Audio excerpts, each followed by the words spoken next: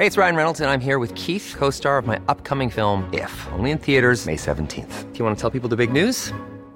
All right, I'll do it. Sign up now and you'll get unlimited for $15 a month and 6 months of Paramount Plus Essential Plan on us. MintMobile.com/switch. Upfront payment of $45 equivalent to $15 per month. Unlimited over 40 gigabytes per month. Face lower speeds. Videos at 480p. Active Mint customers by 531.24 get 6 months of Paramount Plus Essential Plan. Auto renews after 6 months. Offer ends May 31st, 2024. Separate Paramount Plus registration required. Terms and conditions apply if rated PG.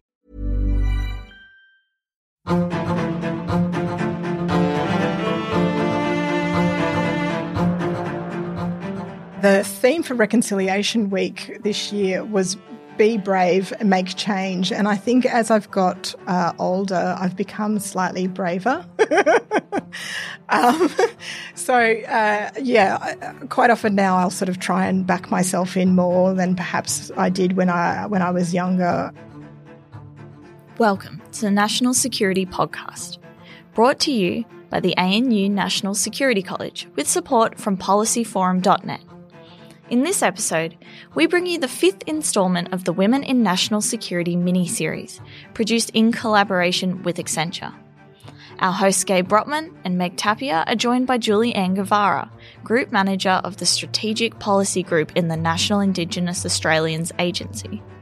Julie-Anne talks us through her experience in rising to the challenges and expectations that come with being the first in many things, and shares with us her personal views on recent changes to Indigenous policy. We hope you enjoy. I'm Gabe Brotman. Hi, everybody. I'm Meg Tapia. And we're delighted you could join us for this month's conversation with Julie-Anne Guivarra on the eve of NAIDOC Week. NAIDOC Week is a chance for all Australians to learn about First Nations cultures and histories and to take part in celebrating the oldest continuous living cultures on Earth. It's also a time to celebrate the many who have driven and led change over generations, the champions of change, the champions of equal rights. Julie-Anne Guivarra is one of those champions. She's the first in her family to be university educated. She's Australia's first Indigenous female ambassador, and she's Australia's first Indigenous ambassador for gender equality. Julie-Anne, it's great to have you here with us today. Can you please begin our discussion with an acknowledgement of country? Darawa Nuna, Darawa Nunawal, Yangu Nanawiri Dunimanyin, Nanawalwari, Darawawari, Ningala Dindi, Wangarali Jinyin. This is Ngunnawal country, and I pay my respects to elders past, present and emerging. Thank you so much. I have goosebumps from listening to you do that. That was amazing. Okay, you would have been asked this a million times. What is it like to be the first Indigenous female ambassador for Australia? I'd have to say it's been a great honour for me and particularly my family. I mean, when I found out that I was going to Spain as Australia's ambassador, I really immediately thought of my family because I am where I am because of the contribution they've made to supporting me throughout my life. I took it as an honour for myself. I took it as an honour for my family, but of course it's a great honour to be out there representing your country.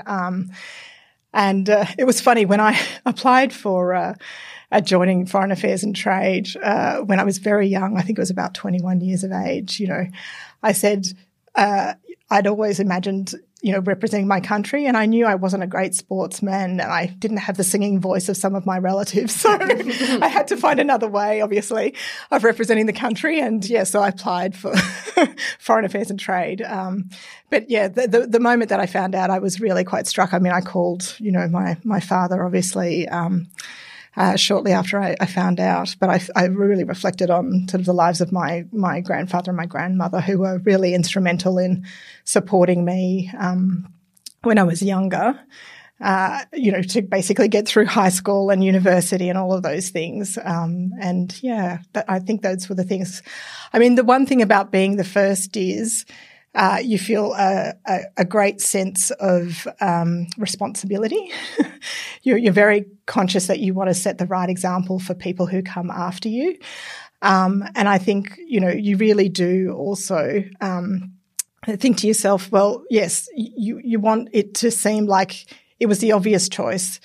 to pick an Indigenous woman to do this kind of a role. And in fact, why hasn't it been done before? And surely, surely it's, simple to do many, many after. So it's all of those things that I think kind of went through my mind at the time.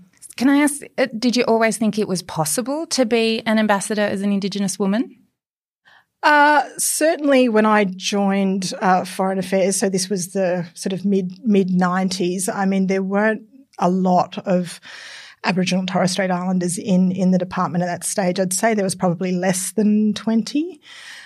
And the most senior Indigenous person was an executive level one. So there was no SES. We never had an SES Indigenous officer. So imagining being an ambassador at that stage was, I think it was hard to imagine that would be the case. Certainly, as I said, I think, all of us had aspirations of going overseas and representing, our country, but certainly not imagining at that stage that one of us was going to head a mission overseas.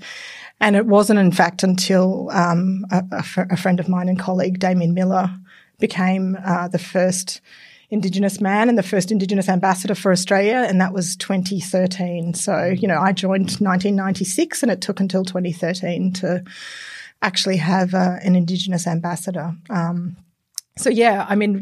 all sort of grew up, if you like, in the department together and supported each other through that journey. But it is amazing now to see sort of a whole cohort of people sort of who grew up around that time and are proudly representing their country as ambassadors and high commissioners these days. Can you just go back to the influence that your family had on you, your parents, your grandparents, and just talk us through, in terms of the influence, did they encourage you to aspire for a career in the Foreign Service? Did they encourage you to go to university because you're the first in your family? Yeah. Did they encourage you through your educational journey? Did they basically say to you, we want you to be a doctor or a lawyer? They're your two career options. So what influence did they play, not just in terms of you reaching the heights that you have and becoming such a leader, but what influence did they have in terms of the values that drive you?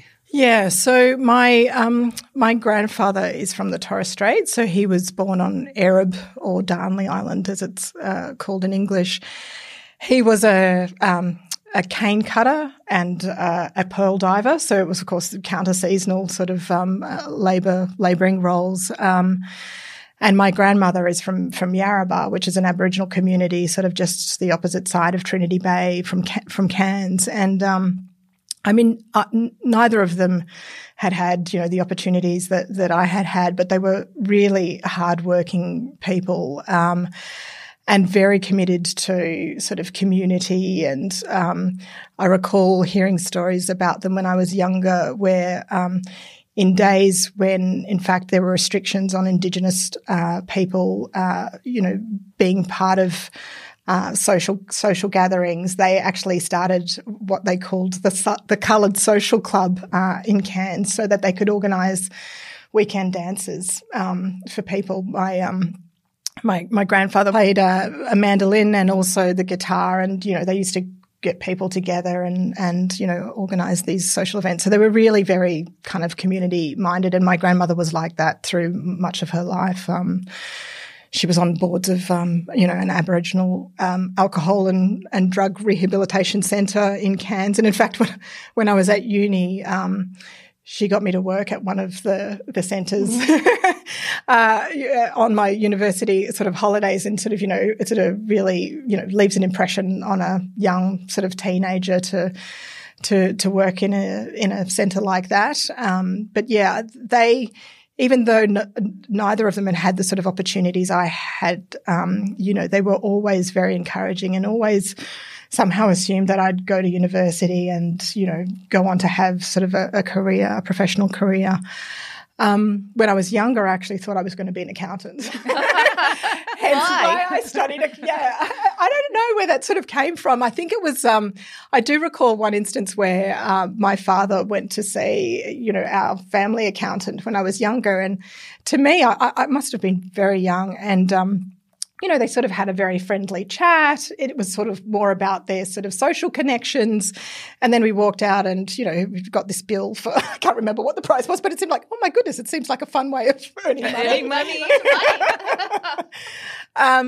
But then, yes, I mean, as I went through, so I did study commerce. I studied commerce with honours at James Cook University, and it was probably not until in my honours year where I started seriously thinking about, what I wanted to do. And I did an internship over one of the vacations at PwC in Cairns at that stage, and thought, oh, well, actually, I'd be interested in doing something also that was a bit more on the kind of civil service side. So in fact, in that stage in the 90s, you actually could sit a public service exam, a broader public service exam.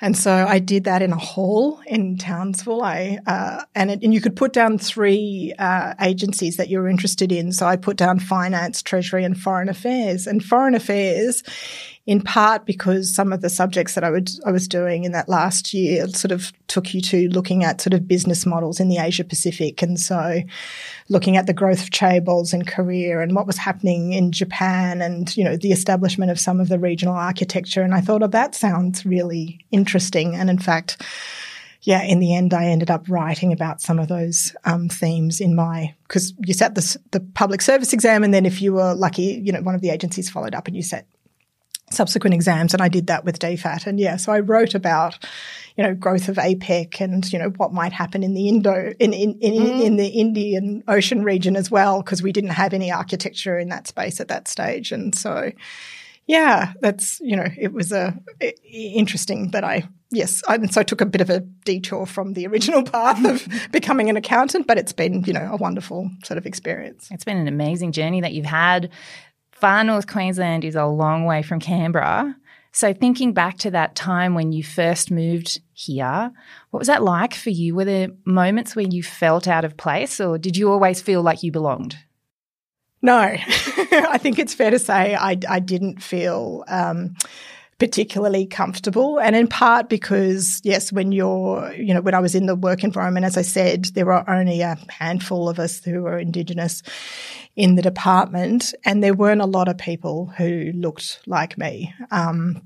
I did, I think, in the first few years meet a number of wonderful people, including on my first posting. I was posted to India, who really did support me. But I'd have to say in those first 3 to 4 years, there were a number of times where I thought, maybe this isn't for me. I don't feel like I necessarily fit in.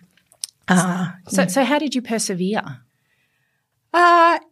I really enjoyed the work. So, I mean, when I think about, what it is that we were doing and trying to make a difference to sort of, some of the bilateral relationships. I mean, my first posting, as I said, was to India, and the year before I arrived in New Delhi was the year that Pakistan and India had both conducted nuclear tests. There was, of course, a series of measures that the Australian government put in place in response to that. We withdrew the defence attaché at the time. There was other measures as well. And so the whole time that I was in India then, so the next sort of 3 years was really about, reestablishing, rebuilding the relationship. And we had it was Prime Minister Howard at that stage. So he came through, and that was the first prime ministerial visit we'd had in India. I think it was for about 10 years. Yeah. So it was quite a, significant thing. So the work was fascinating, and I really enjoyed it. And as I said, there were a few people and colleagues of mine who were really supportive. So when I had a rough day, they were there to say, look, it's okay. There are ups and downs, and you really should persevere with this because we can see potential. I'm glad you did. And you only left the department a couple of years ago, right? So was it, 2021? So to my current role, yes. I had sort of 25 years, continuous years in foreign affairs. Yes, before I moved across to the National Indigenous Australians Agency. So in those 25 years, looking now at the way that DFAT, the Department of Foreign Affairs and Trade, supports Indigenous people, supports diversity, it's come a long way. It has. Are there things, though, are there barriers that you still see and you think, oh, I wish that could be a little bit different? I mean, I sort of do reflect on the journey, and I do see, you know, there's been a huge amount of change. So I think back to the early days when, you know, a number of us sort of got together and said, look, you know, we should really look at making sure we have, you know, very deliberate Indigenous recruitment and career development strategies in the department. And, you know, it was great to see management sort of in the agency really take that on board. They also developed things like this is something called the Indigenous Task Force, which aimed to try and pull together not only the sort of HR issues, but also the Indigenous policy issues, you know, be that at the Human Rights Commission or intellectual property and knowledge issues out of the trade negotiation, and pull it all into kind of a one forum sort of every quarter where, you know, we could actually really look at all of the issues that affect or Indigenous people could make a contribution to. And that started, I think, again, that would have been sort of the late 90s, early 2000s. And, you know, we've seen this kind of progressive, you know, increase in measures kind of support Indigenous staff. And then, of course, having a few of us now become ambassadors. So, you know, it's great having a 25-year career because then you can actually like map a trajectory, and I can see, you know, improvement over that time. So, yeah, while there's been times which, you know, numbers have declined and, you know, if you just looked at that particular point in time, you could be, you know, a little bit despondent. But if you look at the longer term trajectory, I think there's been some really positive things. And, you know, look at the policy side, of course. We had our first Indigenous people strategy back in 2015. Then, of course, just last year, Frances Adamson, before she left as secretary, did the Indigenous diplomacy agenda. And, of course, with a change of government just a few weeks ago now, there's a commitment, obviously, by the government to have its first First Nations ambassador, and also kind of the establishment of a Office of First Nations Engagement. So, yeah, if you follow that trajectory, you know, we're definitely sort of, on the right, going in the right direction. So you were 25 years in foreign affairs in a variety of roles, in multilateral trade, as head of mission, as the ambassador for gender equality. That's a significant contribution in the Foreign Service. What made you then decide to move into the National Indigenous Australians Agency? It's a big move after someone who's had such a prestigious career in the Foreign Service. So why did you move? Yeah, I mean, I certainly feel like I still have a contribution to make in terms of, international and foreign policy. But underpinning much of what we represent overseas, of course, is what we do domestically. And I was very conscious that I'd never actually worked in a domestic agency. And it's interesting, you know, when you're overseas, and I was really struck by this, of course, when I was in Spain, and it may have been in part because I am Indigenous, but certainly the amount of questions you get about Indigenous Australians in the context of human rights issues, and a perception of what Australia is, that, you know, I did always think to myself, well, you know, I wonder what it is like actually, you know, to be working on those issues. And it's interesting, you know, I think over the last couple of years, the previous government had established a new national agreement on closing the gap. And for the first time, it was the national agreement was to include all jurisdictions. So it was, of course, Commonwealth, state and territory governments and local government, but it was in partnership with Aboriginal community-controlled organisations. So, you know, this working in partnership with Indigenous people is a really kind of significant development. And over that same time, you know, there was work starting to happen on, well, how would you actually go about having a First Nations voice? And so there was a co-design report that was written again under the previous government. And there was sort of these green shoots of, you know, good policy, making. It was very deliberative. It was very consultative, and certainly tried to take into account the perspectives of Indigenous people in the way that the policy recommendations came about. That really, I thought, was quite interesting. And someone had sort of, reached out to me and said, "Would you be interested? There's this role." And I thought to myself, well, yes, why not? It does kind of really align with, I guess, some of my own values and what I like to kind of focus on in terms of, areas of work. I guess it's, again, it's sort of as you get sort of further into your career, I guess you are looking at those things that do try and align with your own kind of values as well. So. And I know that one of the attractions for this role for you was just the impact that you could have in terms of our reputation internationally. Exactly, yeah. Particularly from that first-hand experience of those questions in Spain about what the situation was for us Indigenous Australians, what was our record on human rights. So can you just talk us through that in terms of how you see this role as advancing that and these initiatives as advancing our reputation, not just here in the region but also right throughout the world? Yeah, so I mean the Closing the Gap obviously is really directly targeted at trying to improve the lives and livelihoods of, First Nations people. And as I said, I think a lot of our challenges in the past have been around that alignment. I mean, there's no lack of kind of goodwill on the parts of governments at various levels to try and make a difference. But sometimes, and you can see it in very practical examples, the disconnect that happens between what a state and territory government might be doing compared to the federal government. And, they're consulting with the same Indigenous communities and perhaps, focusing on slightly different things, and then as a consequence rolling out similar but slightly different programs which affect people's lives. And so trying, I think, and through the national agreement, bringing all those, as I said, levels of government together and having a direct partnership with First Nations people, I think that those are the things that will make a difference to that the lives of, First Nations people. And as a consequence, there will hopefully be those sort of changes in the way that we're perceived internationally. Similarly, I think, efforts to try and provide a voice for First Nations people in setting policies and programs, which is, the critical part of voice. And, now with the new government, the Uluru Statement of the Heart implementation, which, is absolutely vital when you think about, what's happened in sort of, for example, the UN Declaration on the Rights of, Indigenous peoples.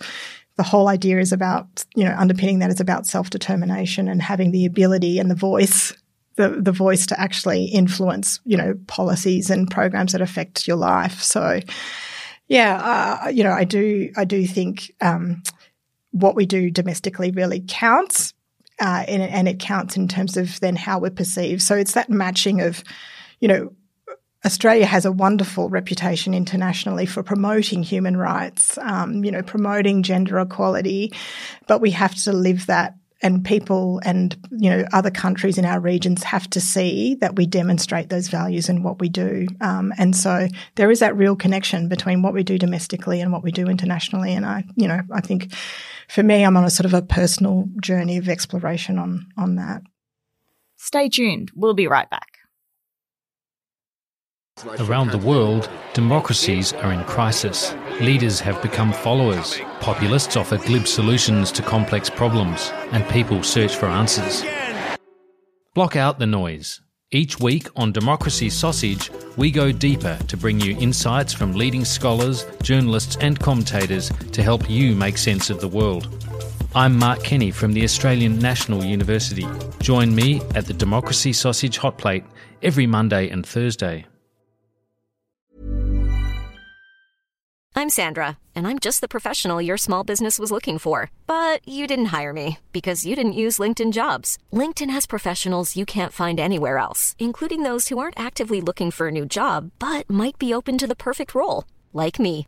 In a given month, over 70% of LinkedIn users don't visit other leading job sites. So if you're not looking on LinkedIn, you'll miss out on great candidates like Sandra. Start hiring professionals like a professional. Post your free job on linkedin.com/people today.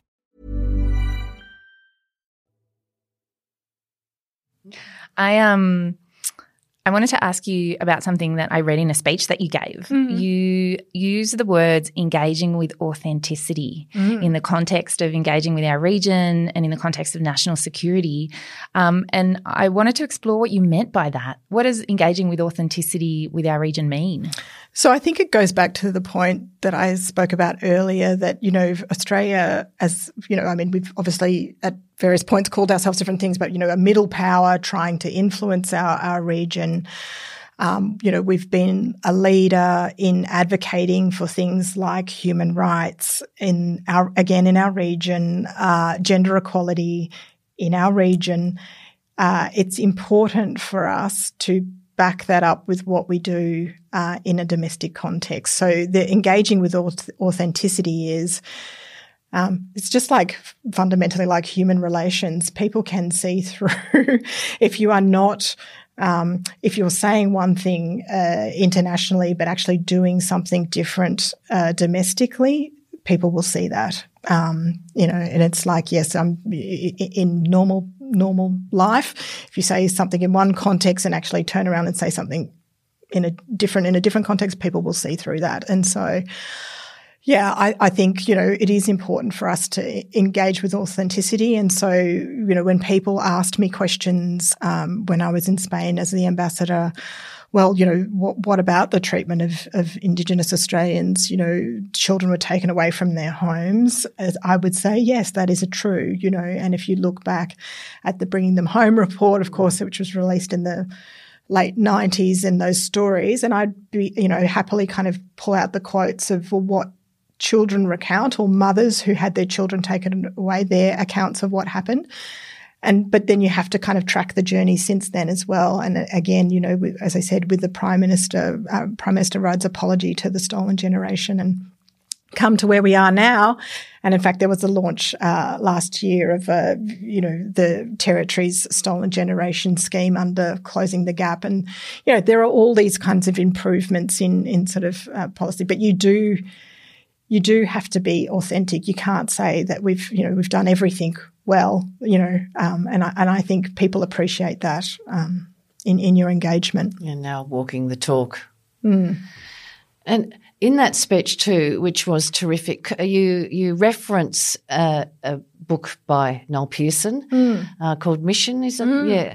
And you talk about, or you discuss his notion of this soft power advantage that Australia has. Yeah. And you also cite the fact that we are in the top 10 on the soft power index. And there's three elements to that sort of soft power advantage. So if you could just discuss those, and how do you think what work do we need to do in terms of utilising and better playing to that soft power advantage? Yeah, he talks about sort of the elements of, like our rich First Nations history, the fact that we are adorned with the benefits of having, a Westminster system from our British colonial days, and also, the wonderful richness of having a multicultural society. And I mean, they are truly, great soft power assets for Australia. They're important in the way that we engage. And I think, as I said, the current government's commitment now to establishing, an Office of First Nations Engagement will be something that I think, people in our region have already noticed. I know there's already been some exchanges with the New Zealand government, for instance, on that issue.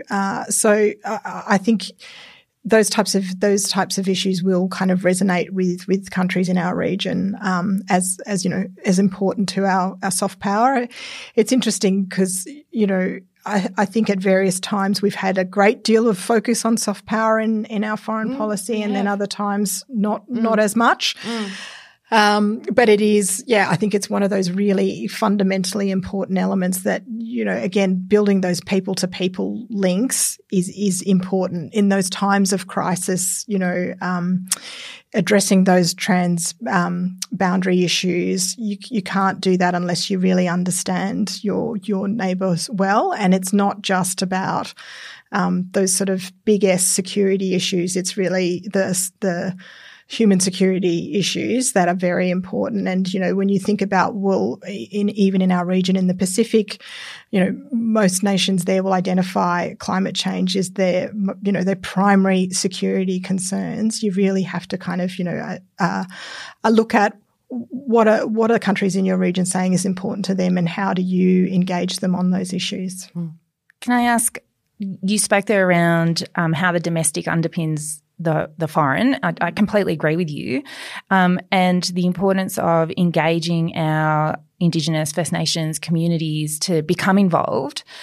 To the young Indigenous woman out there listening to you today, what advice do you have for her about how she can get involved and how she can make an impact and make a difference? Is it just a matter of joining the Foreign Service and hoping to have a career like yours? What other things could she do?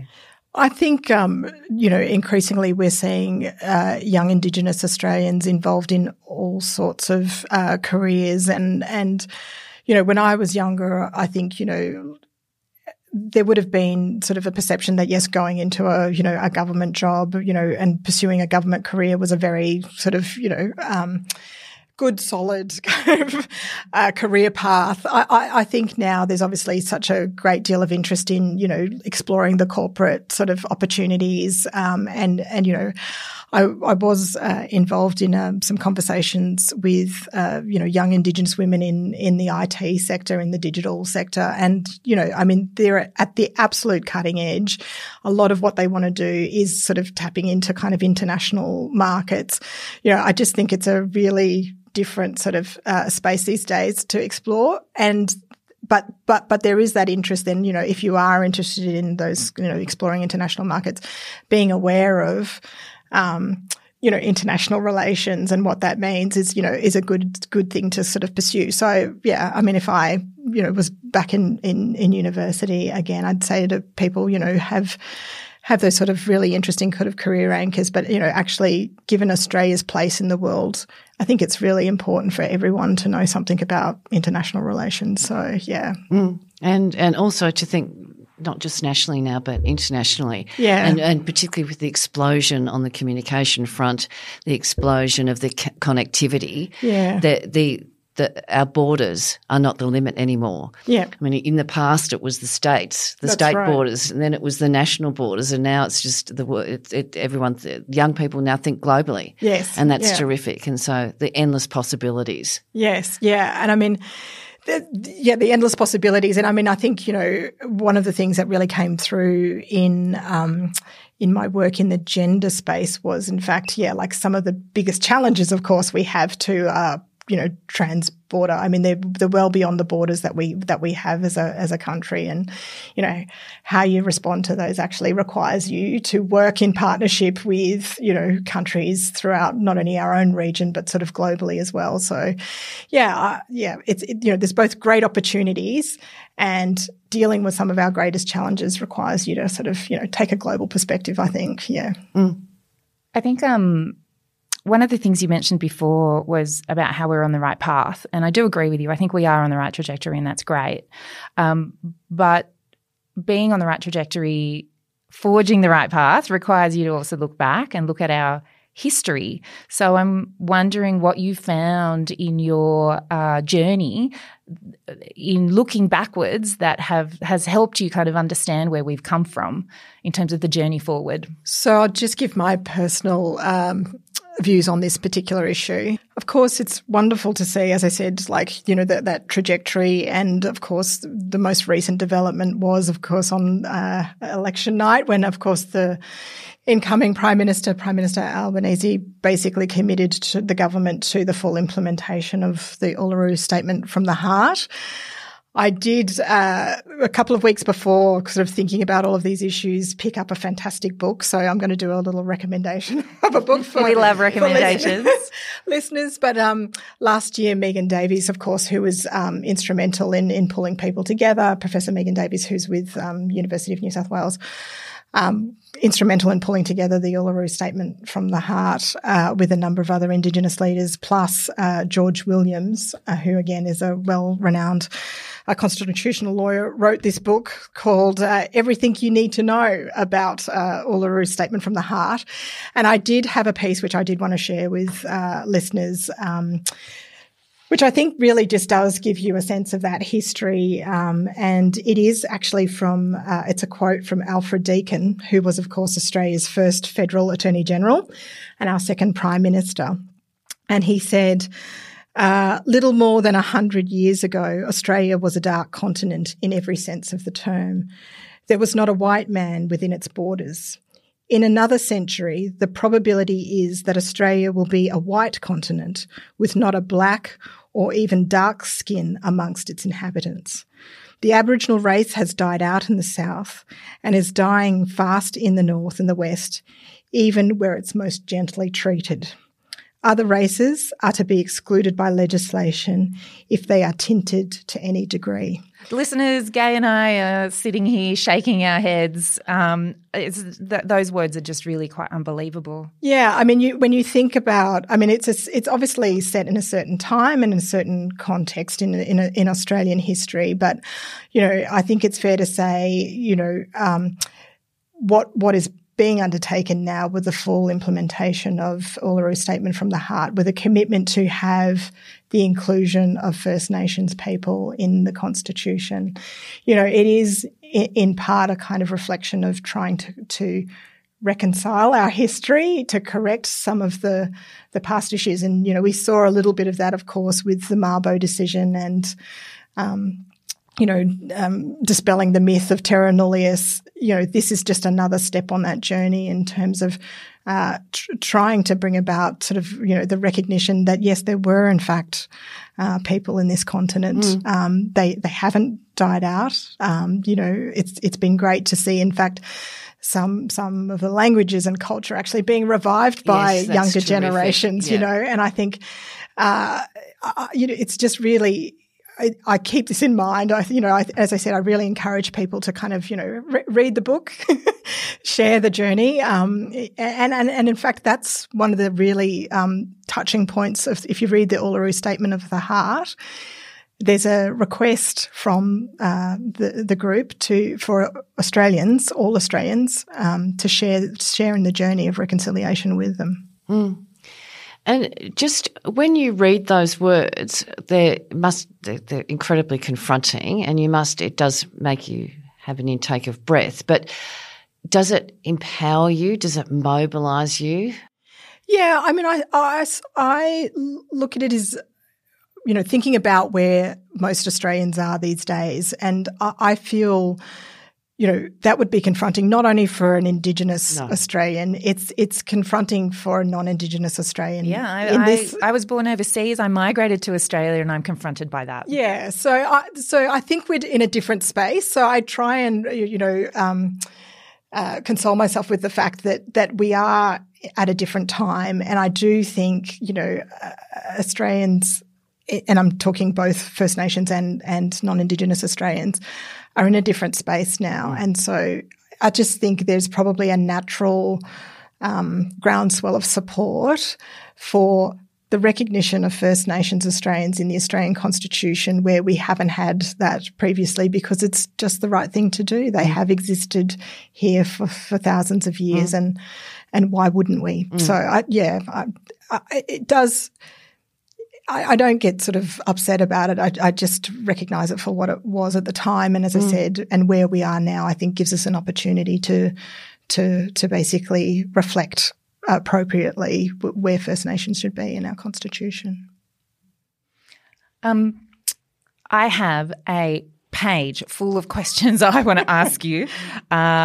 But before we wrap up, I want to ask one, and that is, how do you deal with stress? How do you decompress? How do you deal with that little voice in your head that says, oh, really, Julianne, I don't know if you can do that. How do you deal with that? It's funny because, the theme for Reconciliation Week this year was be brave and make change. And I think as I've got older, I've become slightly braver. Quite often now I'll sort of try and back myself in more than perhaps I did when I was younger. But in terms of dealing, so when I have stressful moments, maybe in the past I might have shied away from them. Now I'm probably happier to confront them a little bit more. But I am very conscious of my own sort of energy levels and, you know, how I respond to stresses. So my greatest stress relief is actually swimming. I think that might have come from, you know, as I said, my grandfather was a pearl diver. So it's something about being in water that I find extremely relaxing. So, yeah, I swim pretty regularly as just a way of kind of, mellowing out a little. And how did you become braver? Yeah, I don't know. You just throw yourself into the opportunity. So, yeah, as I said, when I did find out I was, you know, being appointed ambassador, I thought, oh, okay, this is really now happening. What do you do? And I just think throw yourself into it. You know, you'll be surprised at what you can do. So, give yourself the chance of proving that you can do it. I love that. Lean into the challenge. Lean in. Be brave. Make change. Be brave. Make Julianne, change. it's just been absolutely amazing to speak to you today. Thank you. I see the passion radiating from you, and it's just wonderful to see.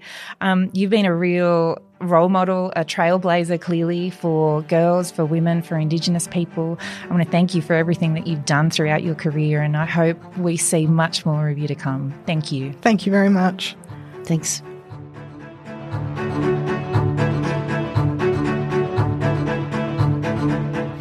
So before we go, Gay, I want to ask you, what were your key takeaways from this conversation with Julianne? For me, the key takeouts were the importance of family and the role and the power of family in instilling those values, and also in terms of providing that support and that freedom to think big. So that was the key takeout for me, one of the key takeouts for me. The other was the need to have a support network around you. She spoke about feeling pretty down, particularly in those early days in Delhi, I think, in those early days in the department, and how she had this amazing team around her, giving her support and cheering her on and encouraging her to do better. So having that support team, and finally the bravery and the need to be brave. How about you? Yeah, couldn't agree with you more. So finding your tribe, finding that supportive network that's going to help you get through. It's also around the early talk that she spoke about in terms of community and family and the values that have clearly been instilled in her that have resonated throughout her career. And yes, absolutely, that idea of being brave, leaning into the challenge, persevering in the face of challenge, that's something that really resonates with me. I try to make myself, put myself in a position where I'm challenged every day. Doing this podcast with you is a challenge that I love, but I think it's really important because I think we need to become comfortable in that space of being uncomfortable. That's how we grow. That's where we grow. So I loved that. I thought that was amazing. Yeah, great conversation. Thanks for joining us today. We're really grateful you've chosen to spend your time with Gay and I on the Women in National Security podcast. Please keep your feedback and comments coming on natsecpod@anu.edu.au. I love reading all of your emails, so thank you. And before we go, I just want to say, be brave, make change. And until next time, thanks for listening.